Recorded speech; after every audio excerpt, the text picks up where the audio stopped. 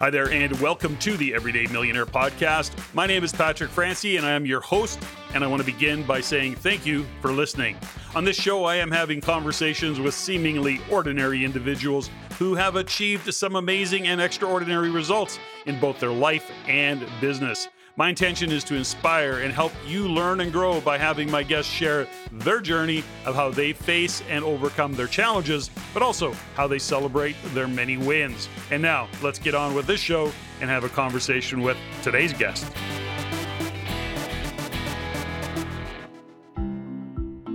My guest, Krista Mashore, is in the top 1% of realtor and business coaches across the United States and has been a top 1% producer as a real estate agent for the past 20 years.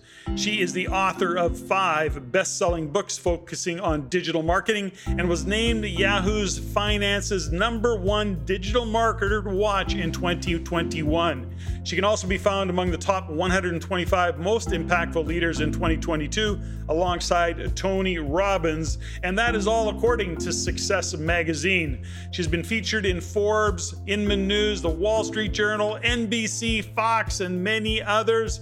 And she recently went from 0 to $48 million in revenue in just 5 years. Krista has a master's degree in curriculum and instruction and always is a teacher at heart, and she loves serving people and has then turned her attention to sharing the secrets of her successes by coaching agents and professionals across America. Through her coaching, teaching, speaking, and training, Krista is revolutionizing the way agents and professionals market themselves online. She offers an innovative step-by-step approach to how agents and entrepreneurs can gain a massive digital footprint. She has a master's degree in curriculum and instruction and uses those skills to support the successes by her coaching clients across the U.S. And Krista is revolutionizing the way agents and professionals market themselves online by guiding them in being creative and innovative and action takers who gain a massive digital footprint in growing their brand. I absolutely loved my conversation today with Krista. Listen in, enjoy. Let's get this show started.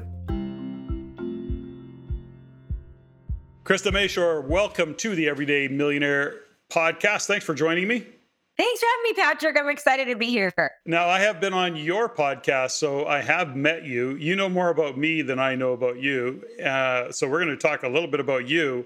And so again, thanks for joining me. You know, Krista, I always want to open is that my intros never do justice to my guests. So the question that I like to pose always is, somebody says to you today, Krista, what do you do? What's your answer to that question these days? I help real estate agents and entrepreneurs utilize innovation and technology to stand out in their amongst all the noise in non-traditional ways. So that's a marketing narrative, I guess, is what we're going to call that. Is that accurate? Yeah, I would say that. I teach people, if you want to be a top producing anything, you need to be a top marketer because I think marketing and innovation is the backbone behind any business. And whether you're in business for yourself or you're working for somebody else, if you think about all the big brands, like they are marketers. So marketing first, top producer, top educator, top whatever, second.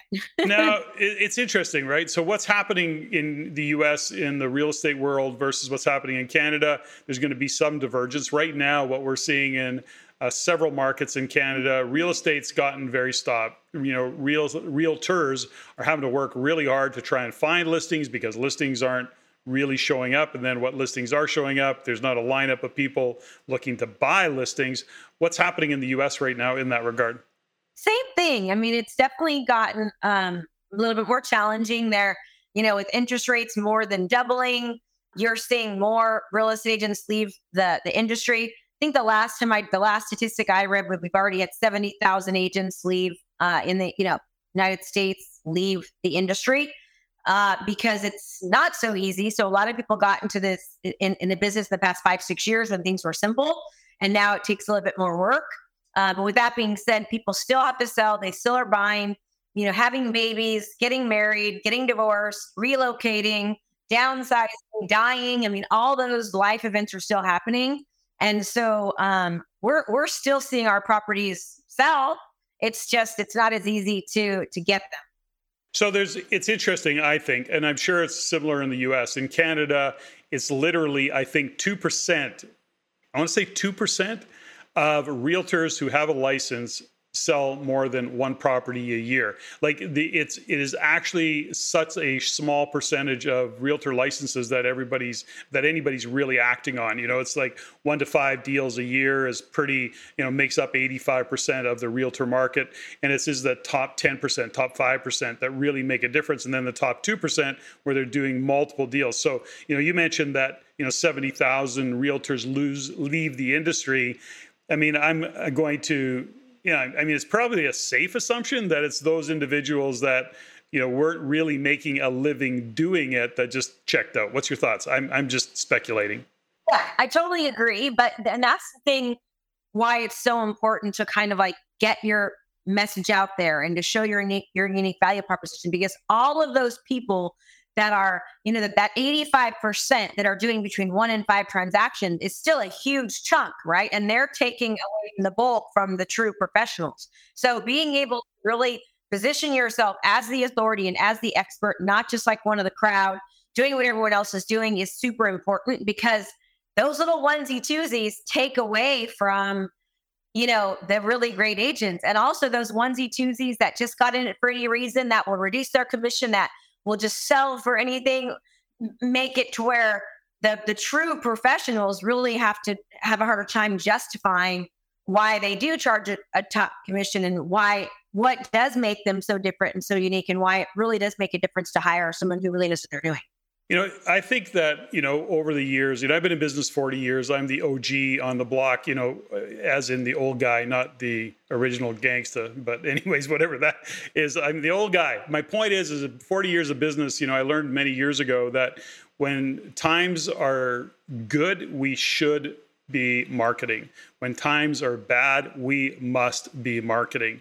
And it is a little bit counterintuitive, isn't it? That often in businesses and I'm sure in the real estate or the realtor industry, one of the first costs that get cut is marketing. It seems like the obvious cut to make, yet it really is counterintuitive, because it's actually the cost that you may even actually in some cases want to increase.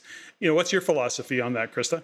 Oh, 1,000%. I think that, so in fact, there's something called the risk to purchasing factor ratio, right? So meaning in times of uncertainty, people need more trust, right? So people need more trust, and they take longer to purchase during times of uncertainty, right? Which means that we need to market more, not less, because the trust ratio versus the purchase or hiring ratio happens. So when, we're definitely in uncertain times right now, not just in real estate, everywhere. Everywhere, especially in the real estate community market, sellers and buyers, they're more uncertain now than they were ever before.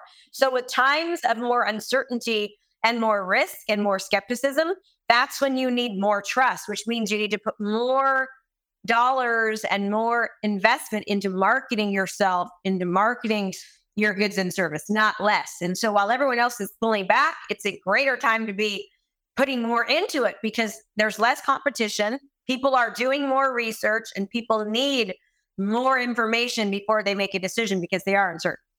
Now, you have a podcast, you have a brokerage, you've got a marketing background, you coach realtors, you do a lot of that work. You have developed an expertise over the years in marketing and understanding real estate and, how to grow your business as a realtor. Do you think that, are realtors, you took it on. Let me go back. Like, you took it on to say, no, I'm going to learn this. And then over the years that evolved to be what it is today, I think is probably how it happened. It's probably one of the more common ways, not that it is that for you. But my question really is that from a realtor perspective, who maybe doesn't have the background you have, doesn't do the video, doesn't do the podcast, doesn't have the marketing background, what do they do? I mean, my budget's limited. Where do I turn? What do I do? What's your thoughts on that? How are you guiding somebody? Because I'm looking at it in two places, right? I'm number one, small business owners, because small business owners to me, realtors are small business owners. They are entrepreneurs, whether they're solopreneurs or not, doesn't matter. The point is how do you guide or coach some of your clients into making these kinds of decisions? So, for anything in the world, no matter what it is that you're researching or doing, most people will go online to do research, right? Like they go to YouTube to compare and contrast. They go to Google to ask questions, or Chat GPT to ask questions. They're going online to get their questions answered first before anything else. In fact, like what's the NAR stat is like 99% of buyers and sellers go online first, right? So knowing what you do as a consumer, even for something so small as to like what's the best pizza place to go to in town, or the best Italian restaurant, or the best sushi spot, or who to hire to mow your lawns. Like you're going online and saying, hey, who's the best, landscaper to hire, or Totally. Where's the best place to go in town? It is no different with any type of profession, especially in real estate. And the thing about buying and selling is that I think there was a study that was done, and I think it was from NAR, but it's around 11 to 13 months that a buyer or seller starts researching before they actually take action. When they start having the thought to sell or to buy, they're going online and they're doing a massive amount of research before they ever decide to take the plunge or even call somebody, right? So the idea is if you know what you do as a consumer for something so small as what restaurant to go to when you're out of the area, imagine one of your most important decisions and probably the biggest financial investment you'll make, whether it's buying or selling. Think about that. And then what are your behaviors of a consumer? And don't you think that other people are doing the same thing? And then would it be advantageous or beneficial for you to be the person that they're gathering information from and that they're learning from prior to making that call to ensure that you at least get the call, right? And so, it's really important when you're a real estate agent or a local business or any kind of a solopreneur or an entrepreneur. It's really important who you know, but what's even more important is who knows you. And so you have to ask yourself, when somebody is thinking about buying or selling or investing, right, or flipping or whatever else, who are they thinking about? And are you someone that comes to mind prior to them making the plunge? And if not, ask yourself, okay, would that be important for me to be somebody that they thought about? And then the first steps on doing that is just to what I call to be not so much a consumer of content, but more of a producer, right? How can you start to be a reporter? The best way to start is just to be a reporter of what's happening locally, more important, because anytime you have content, the more relevant it is to them, the closer in proximity it is to them, and the more current it is. Those are three of the things that make people really interested in it. How can you create current, relevant content that really is in close proximity and relevancy to your ideal client? And wow, you've been amazed at how quickly you can start to generate a lot of interest. I love this conversation because it really speaks. It's like one of my, fundamental passions is supporting small business owners. Again, realtors and real estate investors and literally bricks and mortar. And one of the things that we get into the discussion about is how do you create your brand? How do you establish your identity? How do you set yourself up so that people recognize you as an expert given what your brand is and what your brand narrative is? What are the problems that you're solving? What is it you're bringing to the table? It was interesting that years ago, a good friend of mine was a realtor. He lives local here, and he was just getting into it, and he was not afraid to get in front of a camera. He wasn't afraid to embarrass himself. He is Colombian, and so English was second language, ESL. But he got in front of the camera, and he would go around this particular town, city close by called Langley. And his whole brand was, "This is Langley." And he would walk into a small business and go, "I'm talking about Langley to potential buyers and real estate owners, and you're in the hood. Can we talk about your business?" And he would interview these people, and he said, "This is Langley, this is Langley." And he kept pushing out, and this is Langley. And he did a great job of it, little 2 or 3 minute vignette kind of video things that were highlighting businesses in the area, talked about the neighborhood, talked about what's here. And it was amazing the number of people that gravitated to him. Now, I was never going to buy a piece of real estate in Langley, but even though I knew him, he had established himself as an expert. So if I met somebody who was looking for a piece of real estate, looking for investment in real estate, I go, you should talk to Juan. I tell you what, he's a cool cat. He knows Langley like the back of his hand. And I would then refer him because of the brand that he created and the expertise, or the expert he showed up as in that particular market. And I thought, man, what a great idea. But it was a way for him. So sometimes we think the content, we don't get creative around content. We're saying maybe the same things as others. To me, that was a way for him to stand out. What's your thoughts? You're the expert. I'm not. Yeah, I love that. Yeah, and that's what I teach my students. I teach them to become a community market leader. So anything and everything community, local, like specific to talk about, right? Like think about it. If you hear this house is on fire in Chicago, this house burned down in Chicago a year ago. It's not as exciting as, hey, this house is on fire right now. Oh, I want to learn about it. Well, this house is on fire on your street, right? Yeah. It's relevant, current, and it's in proximity to you. The more proximity, like the more relevant to your own, what's interested you, the more it will convert. So talking about what's happening in the area, things to do, what's nearby, great places to eat, what's happening on the weekend, what's a new business in town, what's happening in the community that people are talking about, both good and bad, right? I mean, like, talk about it. We have this crazy bridge that's being built in our area. It's like the dumbest thing. They're spending millions of dollars making this pedestrian bridge that brings people over this freeway. And it's like, it's one of the most controversial things.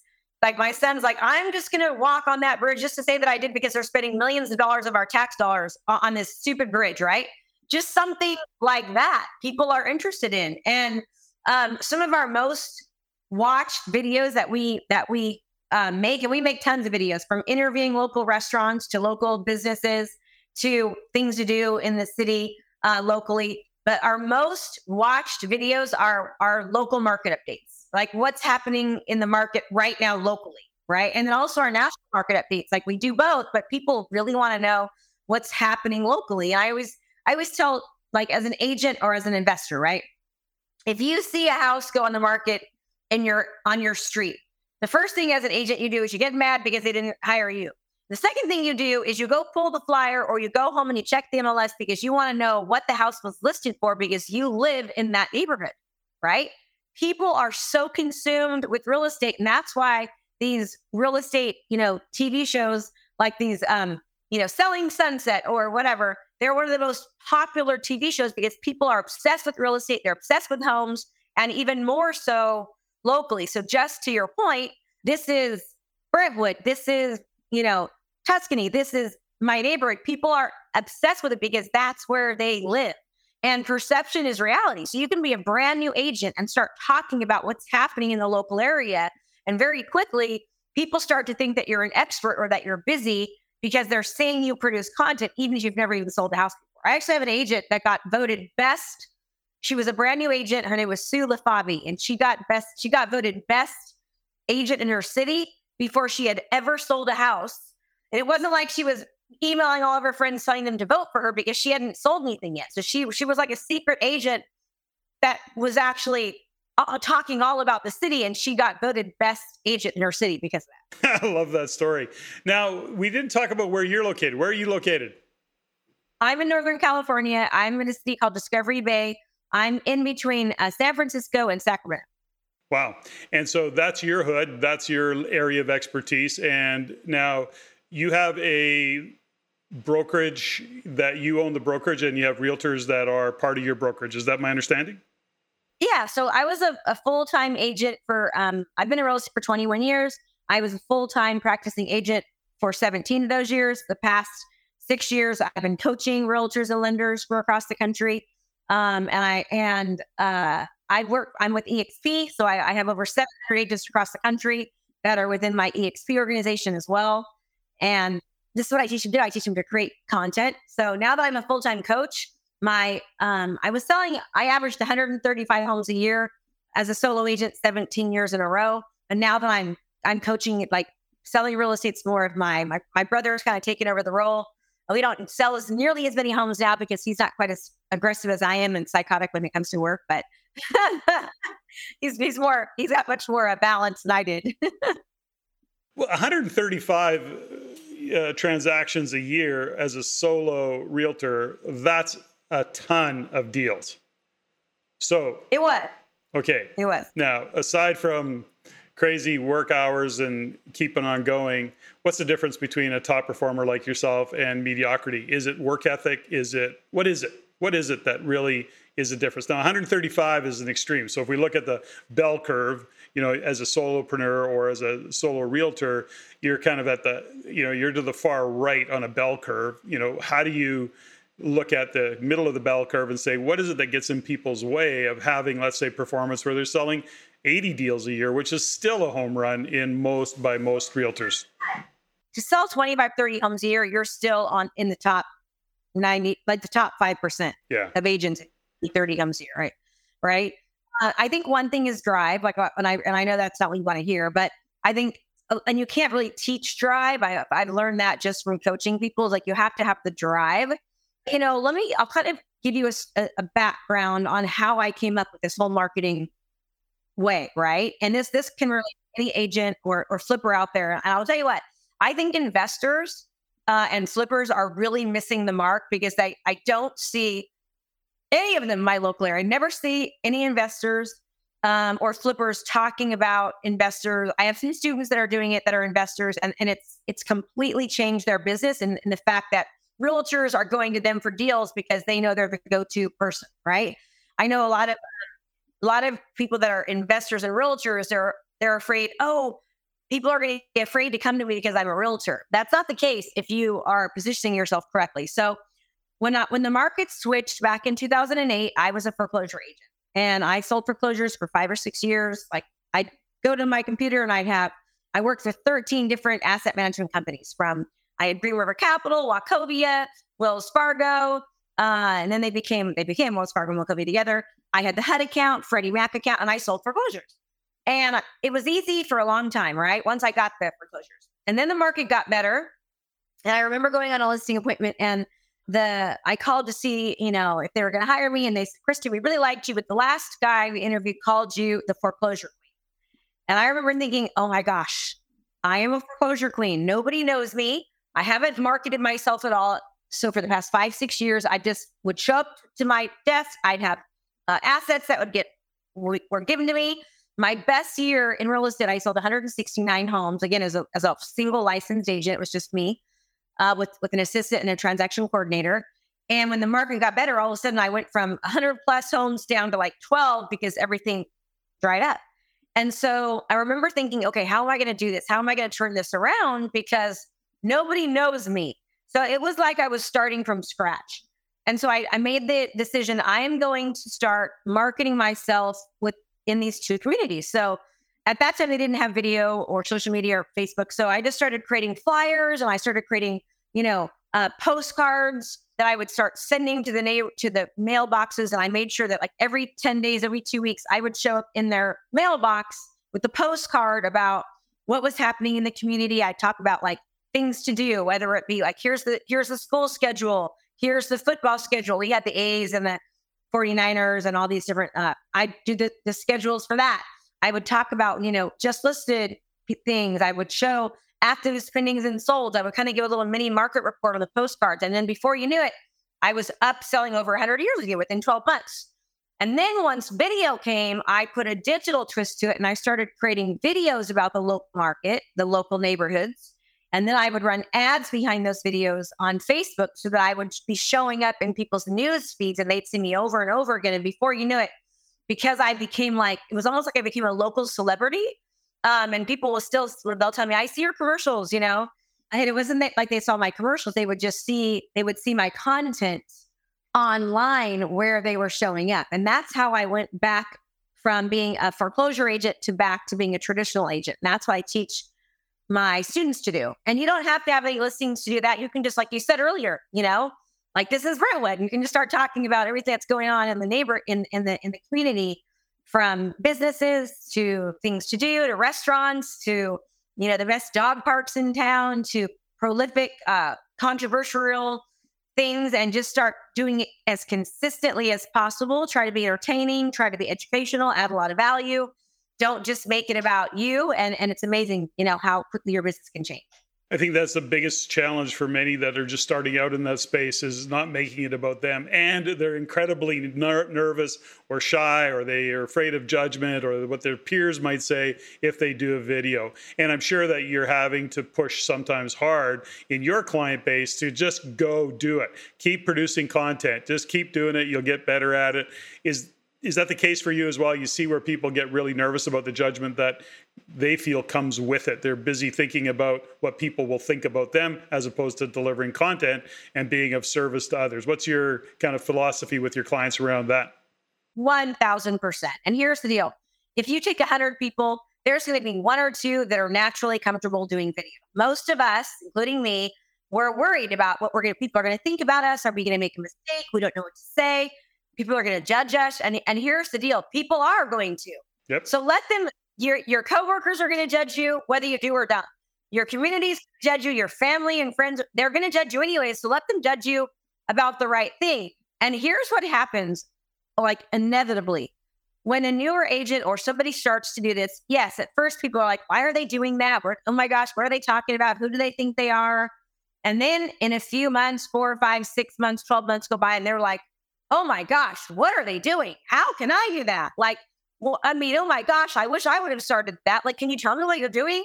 It totally changes so quickly because they see there's nothing, they said that there's that saying, like a picture says 1,000 words. Well, a video says millions of words. And, you capture so much from speaking to somebody or somebody doing a video in regards to just a picture. And research even shows that the more that somebody sees you, the more often they see it, the more they grow to like you. So somebody at first might be annoyed by you, you might bother them, but research shows that the more that people start to see you, the more they start to gravitate towards you, the more that judgment turns from judgment into like, oh, let me see what they're talking about because I keep seeing them. You kind of start to wear on people, so to speak, in a positive way. So let's go back, Krista. Tell me a little bit about you in terms of, you're entrepreneurial, you're well-spoken, you've obviously got a big entrepreneurial spirit. Where did that come from? Like when you go back, were your parents entrepreneurial? Do you have siblings that are entrepreneurial? Where did you get the spirit that you've got and to be driven the way you're driven, to use your language? So I have not lived at home since I was 13. I actually ended up getting in some trouble as a youth. Not really in trouble. I started running away from home because there was some physical abuse that was happening in my home from my mom, who I'm very close to now. She's one of my best friends, but it was like I lived in two homes. I had this very happy family, loving mom and a very loving dad. And then I had an abusive mom who was the same mom, right? She had issues growing up. And so when I was born, some of those issues kind of got passed on to me. And so when I turned 13, I started running away and then ended up going to juvenile hall.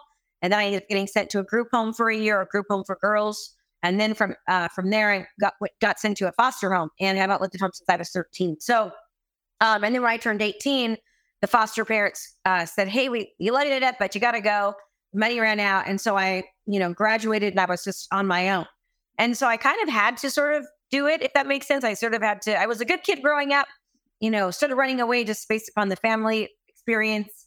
And I had to make a choice. Like nobody was going to do it for me. I had to get student loans, put myself through college, work full time during the day, go to school at night. I just had to work really hard or else I was going to end up, working at Costco forever kind of a deal. And I just choice, I want more for my life. And so I, like I said, put myself through college and just kind of figured that out. And that was one of the best things I could have done because having that degree, I think when I got into real estate, people would tell me, man, we called you because, you have a lot of degrees behind your name. I have a master's degree. And so it kind of gave me the competitive edge because it sort of positioned me as more of the authority and not just your traditional normal real estate agent. And so I realized the value in that. And then I just continued to get more credentials, learn more, get core designations. And I knew how important it was to be different and unique in it. It's important in any industry, no matter what you're in. And so when I first got into real estate, I remember looking around at what my competitors were doing and thinking, okay, what are people doing well? How can I emulate what they're doing? And what aren't they doing that maybe I can capitalize on? And so what I did when I first got into real estate was I looked outside of the real estate industry to see what they were doing. And I'll tell you what, being a good speaker is not my norm. I remember when I'd get a broker tour and I'd have to talk about my houses. And I remember I called myself Krista Miller one time. I was Krista Mashore. I'd gotten married, but I was so nervous. I called myself Krista Miller, just talking about my houses and bedrooms, bathrooms, square footage at broker store in front of 20 people. So it's definitely not something that came naturally to me. I've really had to work on it.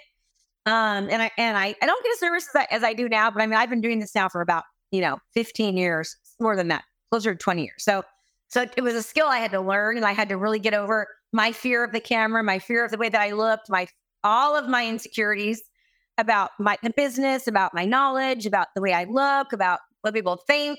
And I still have to, there's days where, I just don't feel as confident, or I haven't had that great of a launch, or I tried something new and I bombed it, and failed completely. And that it kind of takes a dive at your confidence. And so constant work in progress, right, of trying to be the best person I can and have the failures and remind myself that failures aren't really failures. But, I think the best thing that I've been able to do in any part of my entrepreneurial journey is just really look outside of my industry, that what was working, and finding out how I could put that to use in my business. And then also looking at what's happening in my industry and how can I capitalize on the things that are working well, but still try to do them a little bit differently so that I can position myself as the authority. I think that's really important in real estate because there's so much competition. A couple of comments I want to make in all of this, and I want to go back a little bit into your story. First off is that I don't know that, and you can, here's my experience. My wife is on camera a lot. We do a podcast called Mindset Matters. I have team that are female that are on camera. It's more difficult to be female in this space. You guys, you got makeup to put on, you got hair to do. It's generally a lot more work. Guys, here, let me change my shirt and throw my, my balding head back and see if I can get my hair in the right place. I guess there's really, what have I got to do? Powder my nose and away we go. Take the shine off my forehead. And you guys, you women have a lot more work to do. It takes a lot to prep and be in front of a camera. So that's just an interesting, I make that statement for those who think that showing up on camera is easy. It's not, number one. Number two, I love what you said as well, Krista, which is, you didn't come out of the chute a speaker. You have to work on it. You have to hone that craft of speaking. And so I just wanted to shine a light on that. I don't know if you have anything that you want to comment on about that, but is that your experience as well? Oh, I think it's hard for most people. We're afraid of judgment, right? I mean, we're afraid of looking like imposter syndrome. Yeah. You admit, as a new agent, right? You're not only afraid that yourself, but you're also afraid of what your peers are going to think. Your peers know that you're new. They know that you're new. They're talking crap, and they are. It's who is this new person? What do they know? They're brand new. They don't know anything. They don't have any experience. They are saying that. And who cares? Let them judge you. Let them say it. Yeah, it's worse. And let the people that know you say things. What's worse? Having people talk about you or having nobody know you at all? It's worse. Nobody know you at all. And it comes to a point where that it switches from who the hell do they think they are to who are they and what are they doing? Yeah. I do that. And it happens so quickly. I've seen so many newer agents and a lot of them are younger, right? Because they kind of grew up with these cell phones. They grew up with hiding behind a camera, so to speak. They grew up with technology more, so they're more comfortable with it. And so they've adapted, they've harnessed it quite well. I just recently interviewed a girl on my podcast, and she's been in the business for 4 years, and she's been on stages of 3, 4, 5, 7,000 people talking about producing content and how it's fast tracked her, And so I think it's even a little bit easier for younger people. Mm-hmm. One of the ways that I've always done it is even when I was a real estate agent, I made sure that I was at the office every day by 8 o'clock with my makeup on and my hair done. And I still do that now. Now I don't go to the office. My home office is my computer. It's right here where I'm at on my desk. But I still, like, my goal is to be in front of my computer at 8 o'clock with my makeup on and my hair done. Because I know that the more confident I feel, and again, Patrick, just one step further, but the older that we get as a woman, it's even harder because people are, so they just are like, they're judgy. And as a woman, you just, you don't feel like sex sells everywhere. Like sex is everywhere, right? The movies, magazines, and what the airbrushing and all that. It is not easy. I think even more so as a woman to put yourself out there. We have insecurities, and I've been doing this now for over 20 years, and I'm not as confident as I used to be. I look at the bags of my eyes, and I can see my wrinkles and my pores. I'm just like, God, I feel so ugly. And I just have to make myself do it. What I think people are more interested in is what you're talking about valuable? Are you really helping people? Is what you're putting out there, making an impact on your community? And the more that you know who your community is and what they need, and like who your ideal client is, what are their aspirations, what are their hopes, what are their fears, where are they at, where do they want to go, what problems are keeping them from getting there, what things they need to know about that they have no idea they should even know about, right? The more that you understand who your client is and do your research in the beginning, the better that you're going to be able to speak directly to them, right? And whether you're new at producing content or new in your field, you just have to be a couple steps ahead of the person, that's on the other side of the screen. You know way more than they do. And even if you don't, like, go read an article, go watch another training and reiterate it, right? It's as simple as that. So it's really not as hard as people make it. The hardest part is just starting and getting out there and doing it consistently.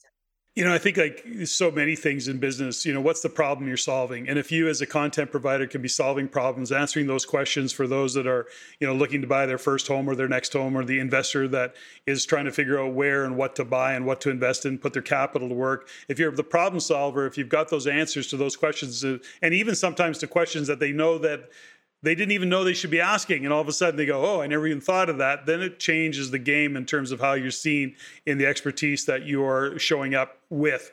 And I love that. And I want to go back because you stepped over it really quickly. And I want to know, again, I look at it from a mindset. I look at what you've accomplished and listening to your story. And it's interesting when I go back, to your story that you're brought up 13 years old, you kind of leave home, you're going through some really tough times as a kid.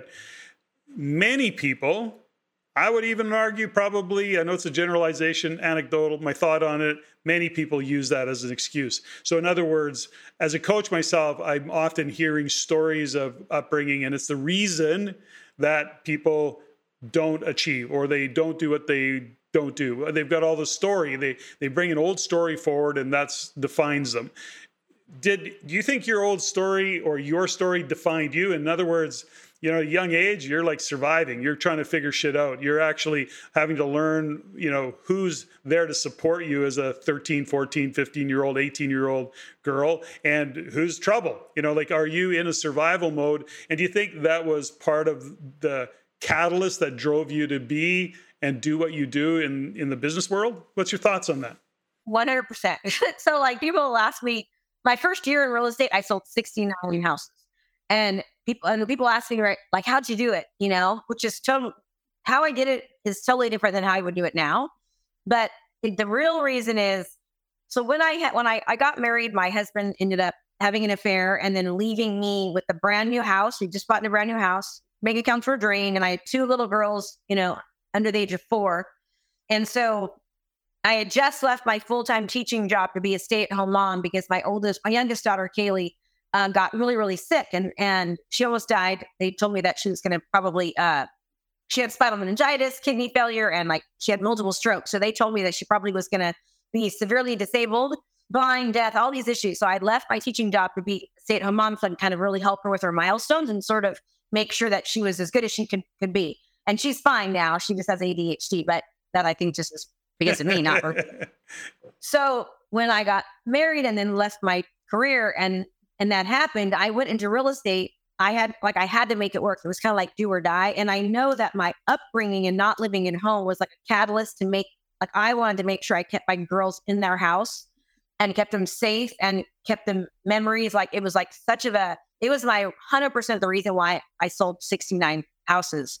And also the reason why I continued to year after year after year. It was kind of like in this survival mode. It took me a long time to kind of realize like, okay, I'm okay. They're okay.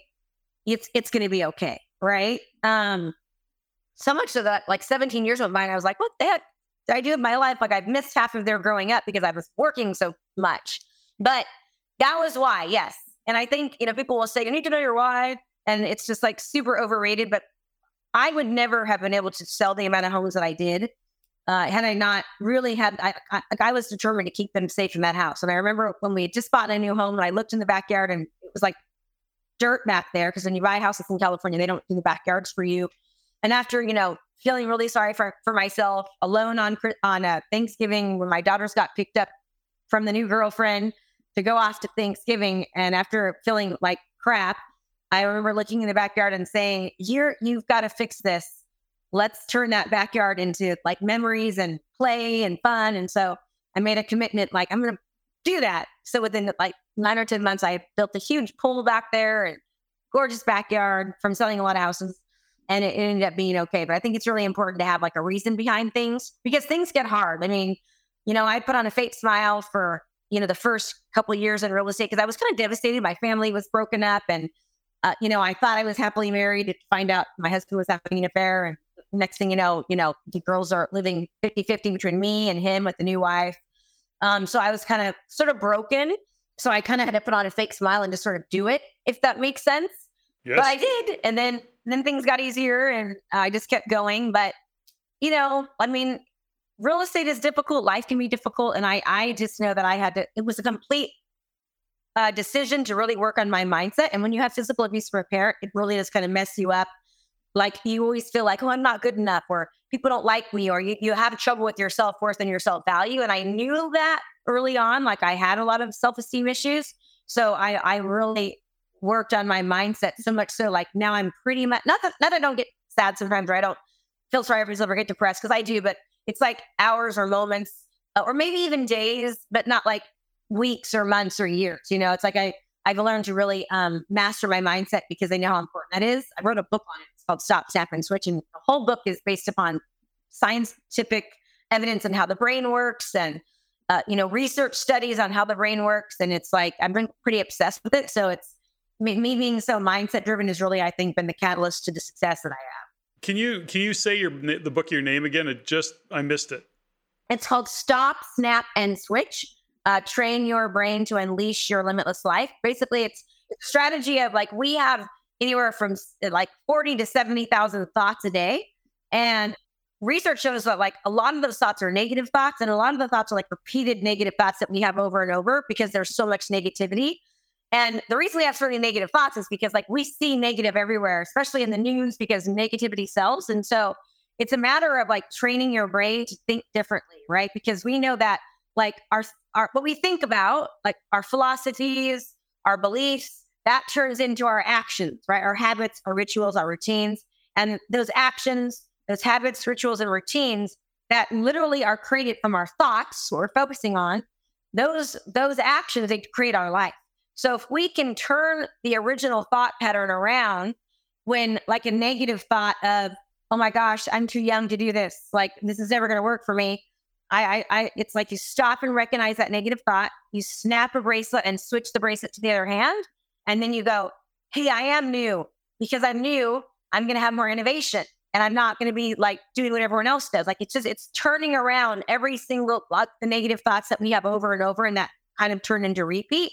Because, energy goes where focus flows. What you think about, you get in life. So if we're constantly thinking about like the sky is falling and things are so horrible and I'm not going to have any business because of interest rates and nobody's going to buy, or there's no investments, or I'm too new to do this, I'm too young to do this, I'm not experienced enough, I suck at technology. Like you're the neurotransmitters in our brains, they do not know the difference between what we think about. Like science actually shows this. And what we're focusing on and what we're actually saying. So if we can turn around that mental conversation in our heads, and it's literally a practice. It's something that you have to do over and over and over again.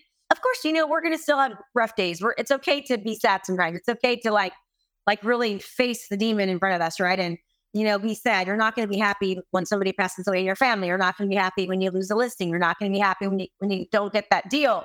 You're not going to be happy when you get passed up for the job. But if you can look at, like you had said, Krista, how the thing that happened to you in the past, a lot of people take their past and they use that as a reason or an excuse. I call it an excuse to say, this is why I'm not successful, or this is why things don't work for me. I wasn't, that person was born into a really rich family, or they have really great parents, or they're just naturally, physically better inclined. They were born to be a better basketball player because their dad was.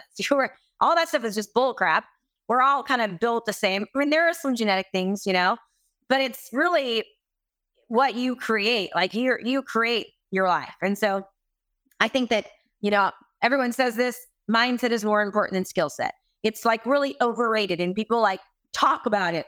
But I will tell you that it's been like, every aspect of my life, from the couple of companies that I own where, everything is from scratch. It's being strapped.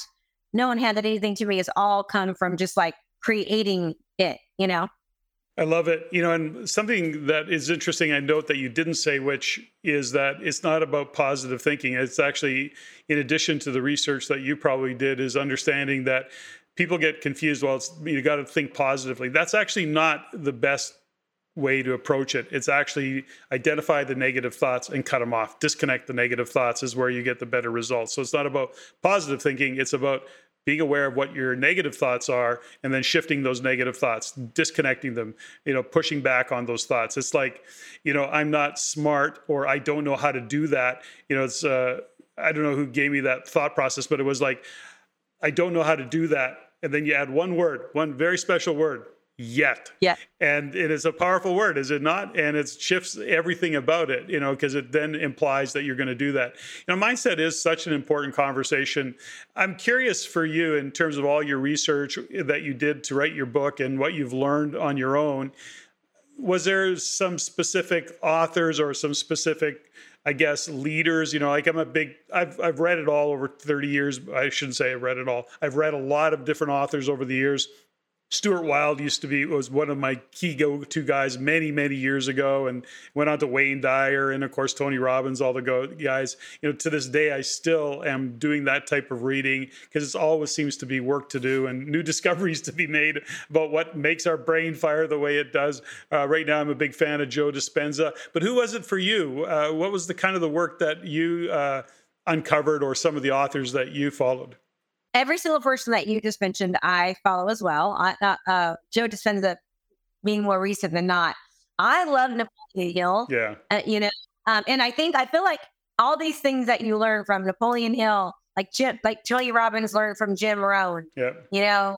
Wayne Dyer, Joe Dispenza, all these different people that they're kind of saying the same thing in a different way. 100%. But there's like nothing new. But the way that somebody says something can really, really hit you. And I remember when I was reading the book Think and Grow Rich from Napoleon Hill, and he was talking about like having a mastermind team, and like people have these ideas in life, and most people like Matthew McConaughey just wrote a book called Green Lights. Mm-hmm. And Napoleon Hill talks about like you have these ideas and these things that you want to do, but most people let fear hold them back, and so they don't take their ideas and their dreams and their aspirations. They just kind of stay stuck where they're at. So Napoleon Hill was a huge, I love that book, Think and Grow Rich, The 7 Habits of Highly Effective People. I can't remember who the author is on that. Stephen Covey. Stephen wrote several books, How to Win Friends and Influence People. Like there's just, I've not read them all, but I read a lot of them. If you look at my Audible, you'll see, or my bookshelf, you'll see all those books. And yeah. But you make a good point. We, Stephanie, my wife, and I just talked about this on our last podcast, where we said that, there is no new stuff. It's just the way people say it, or the way authors say it, researchers say it, lands differently for you, how you hear it. Yeah. And, there are certain quotes that just never leave me that it really helps me shape sometimes my view of the world. Wayne Dyer, his famous quote is that, when you change the way you look at things, the things you look at change. And for me, that speaks to so many. Like, so now when I'm in a charge, when I'm pissed off, or when I'm, perhaps overexcited about something, I'm just step back from it long enough to say, okay, how am I looking at this, and can I look at it different? Does it change when I look at it different? It's just moments in time. I don't necessarily contemplate it for long periods, but of course you have these thoughts in split seconds, and it's just a powerful quote that I often go back to. And I mean, there's so many of those memes, and they all have meaning, and they all come from real life circumstances. Somebody came up with that phrase for a reason. Something shaped that quote, and it serves us sometimes to contemplate. With my men's group that I recently launched, I'm kind of doing what is the quote I'm contemplating, right? And I share it, and often these quotes you just need to take and think about a little bit. What does it mean to you? And it's very, very insightful. I've started over the past few years. I've really studied Stoicism and Marcus Aurelius and Epictetus and that whole group of really cool Stoics, because it is an interesting train of thought. It is a way of living and how we view the world. So I love it. And I'm going to read your book because I love the fact that you wrote a book and you've done that kind of research. I think it's incredible. Now, when you look at EXP and the model of EXP and the coaching that you're doing, is there a pattern or a common pattern that you see, aside from people just get in their own way? As a coach myself, I understand, it's like you just see how people get in their own way. But is there something that you see as a kind of a regular, this is what shows up for realtors all the time? Is there something that you it's just a reoccurring theme that you see? Yeah, I think people are always getting ready and they're aiming, but they're not firing enough, right? And I think that's the case for, Napoleon Hill, he talks about success traits. And on my wall, you can't see it, but like it says up there, do it now. Do it now. Just do it. Do it now. Yeah. Yeah, because so many people are like, they're getting ready, they're aiming, but they're not firing enough. And that's one of the things that that even Napoleon Hill says, that successful people, they take action, they do things quickly, right? They make decisions quickly. They're very decisive in nature. He calls it being decisive in nature. And I think that so many times in real estate, we get in our own way. Even my students, I'll give you an example.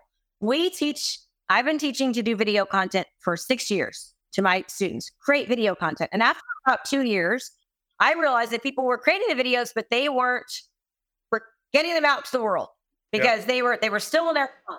And I was like, what do you mean? And they're like, well, no, it's not perfect. And I don't they're waiting for things to get perfect. And one of the things, I am very successful in business and I take action very, very quickly. And I mess up a lot. But the thing is people are always getting ready for things to get perfect. But even when you wait for things to be perfect, there's still so many things that aren't going to be, and you don't know what those things are until you actually launch or press go, right? And once you press go, and then you can realize what didn't work or what didn't fire. And even if you spend 6 months doing something or 6 minutes and you just go, you learn so much along the way. And I think one of the reasons what makes me so successful is I am not afraid to fail. And I don't even think of failure as failure. Really, I'm thinking God, that didn't work. And there's so many things that I do that I can assure you that from all of your listeners, I have screwed up probably more than any of them because I launched very quickly, which means that I've done 10 really bad things and one good one before somebody has even done anything, right? So I'll do 40 things and be good at 4 or 5 of them, or 4 or 5 things will work when my competition just barely is starting to launch. And then so it takes them 40 more times before they, you know what I'm saying? That's one of the biggest common mistakes that I see people making, is trying to be perfect. I love that whole thought process. And, that's a hard thing to teach or a hard thing to coach. There's a fundamental that, when I talk to clients and I say, what's your biggest fear? And often the answer is fear of failure. And I challenge them and I go, I want you to think about something. Is it really fear of failure? I mean, to have a catastrophic failure is pretty rare, especially given that you've got some level of experience, some level of common sense. So catastrophic failure is pretty rare. You're really putting it out there. Is it really fear of failure, or is it fear of not achieving a goal and having the judgment of others, the fear of the judgment of peers, of friends, of family? Is that really what it is, or is it fear of failure? And when they stop for a minute and reflect. I don't let them answer right away. I ask them to really think about that. It almost always comes back to, it's not the fear of failure, it's the fear of the judgment that comes with the perceived failure that they have. And it's often the case that we see. And so there's that part of it. And then the other side of it, to which you said, is that people want it to be perfect. You know, the next thing you know, they're building a baby grand piano when they only need a player piano. You know, a partner of mine, you know, he goes, you know, I just jump out of the airplane. I don't need a parachute. I'll build the parachute on the way down, and I know I will. And so when you start to get to the conclusion that you realize that the decision that you make only leads to the next decision. And if you try and build it out front and try and think of all the possibilities and all the things that can happen, you're going to be wrong anyways. So you may as well make the decision, start moving forward, and then redecide. New decision, redecide. You know, you're ultimately building on top of the initial decision as information comes to you, because you just can't have all the information that you need to say, okay, well, let's launch now. Well, okay, you're going to launch, and then you're going to have to redecide or put in a correction anyways. So the tendency is to overthink it. But I think to your point, which is like you say, you know, you've, I guess, using the word, you failed far more times than you've succeeded. It's just that you've succeeded a lot in given what you've done, but it took 10 failures to get to that success. And that's really where people get stuck, is they're afraid of that failure, which is to realize that you're going to fail a lot. If you're really putting it out there, if you're trying to achieve something big and bigger than even you can imagine, perhaps, you're going to fail. That's just comes with the territory, and that's what's necessary. I always, because of sports background, and my wife works with athletes, you know, I think about athletes, how often they crash and burn when they're trying something. It's a failure.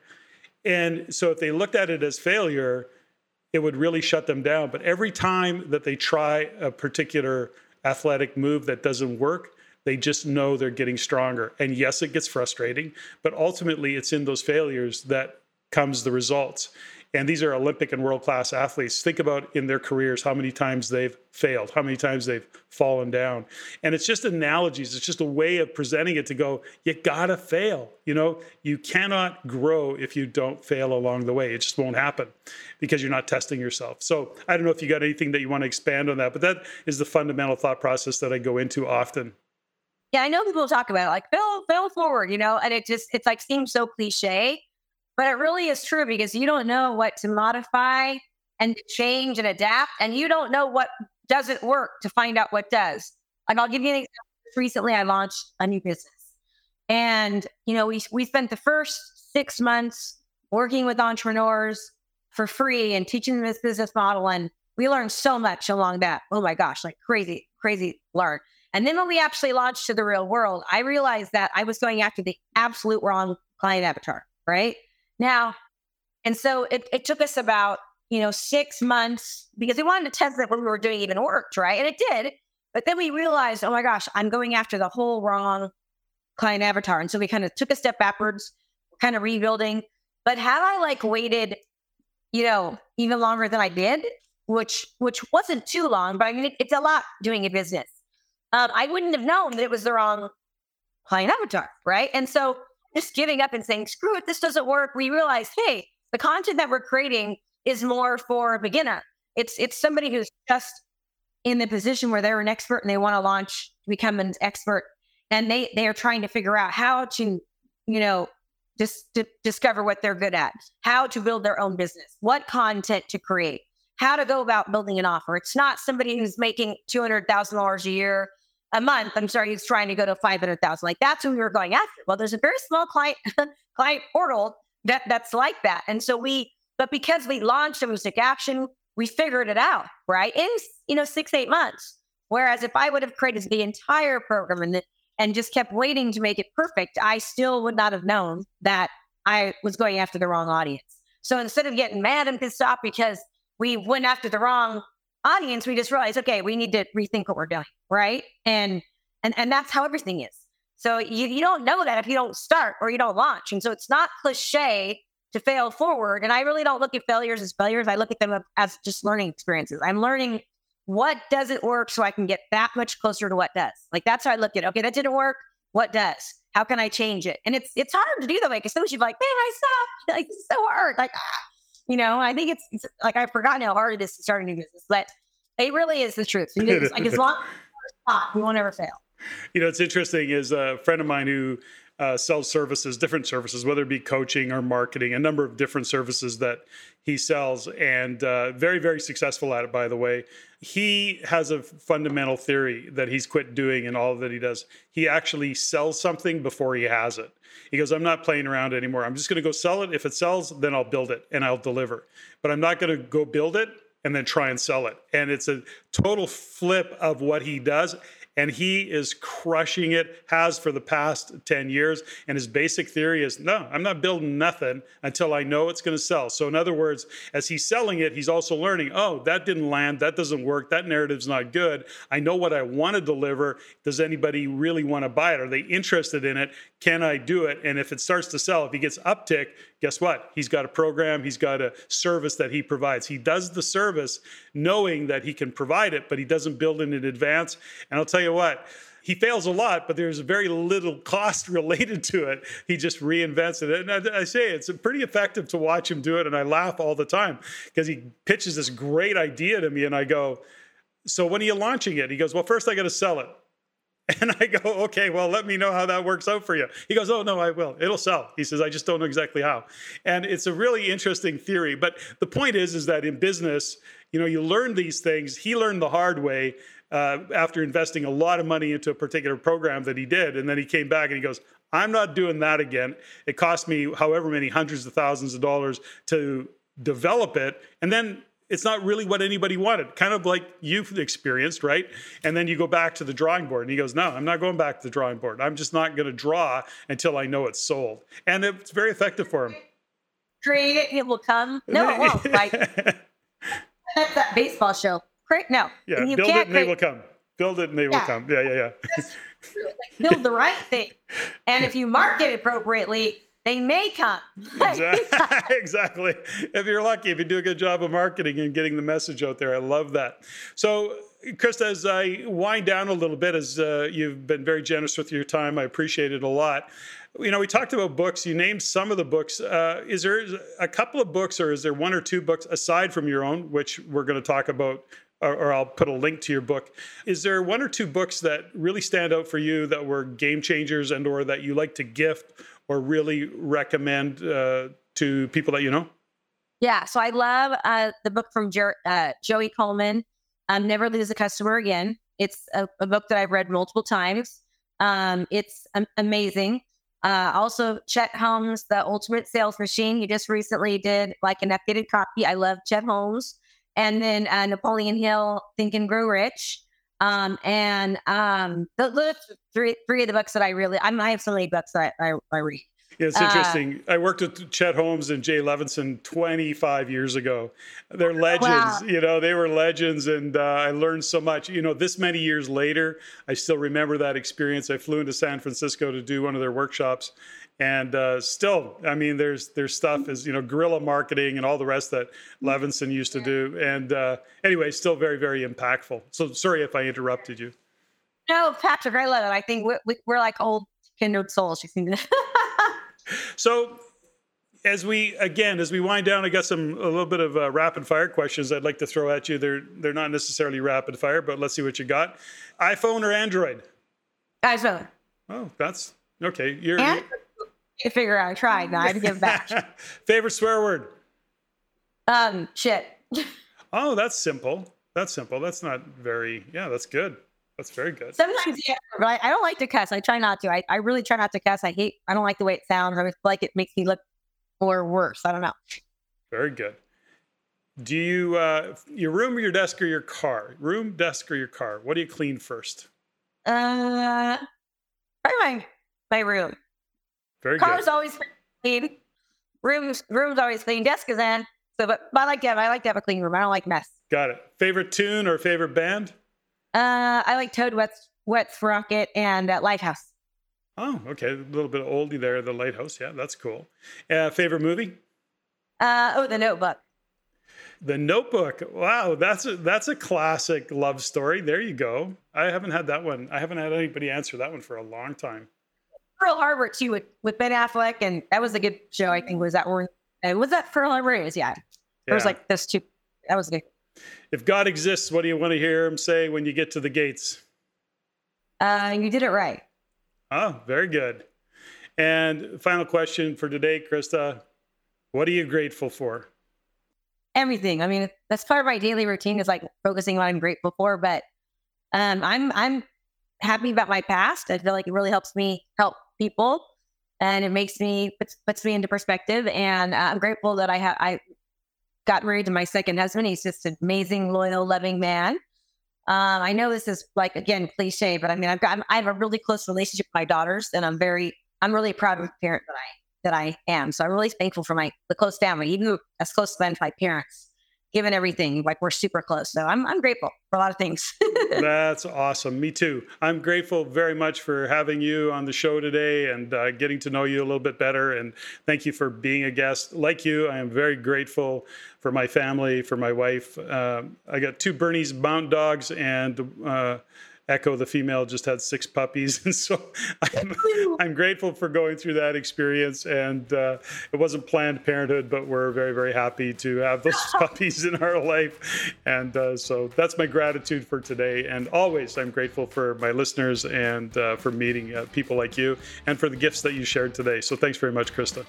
Patrick, thanks for having me. Everyone, make sure you go like and subscribe to his podcast. It's a lot of work he's doing this. Make sure you go give him the thumbs up. Thanks very much, Krista. Ladies and gentlemen, thank you for listening. If you found value in the podcast, please take the time to rate and review and share with others. Share with your friends. As it is my goal to always improve and to provide the highest value for you, the listener.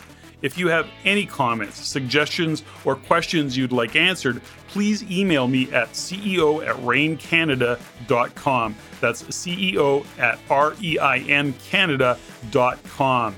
I look forward to hearing from you. And until next time, Patrick out.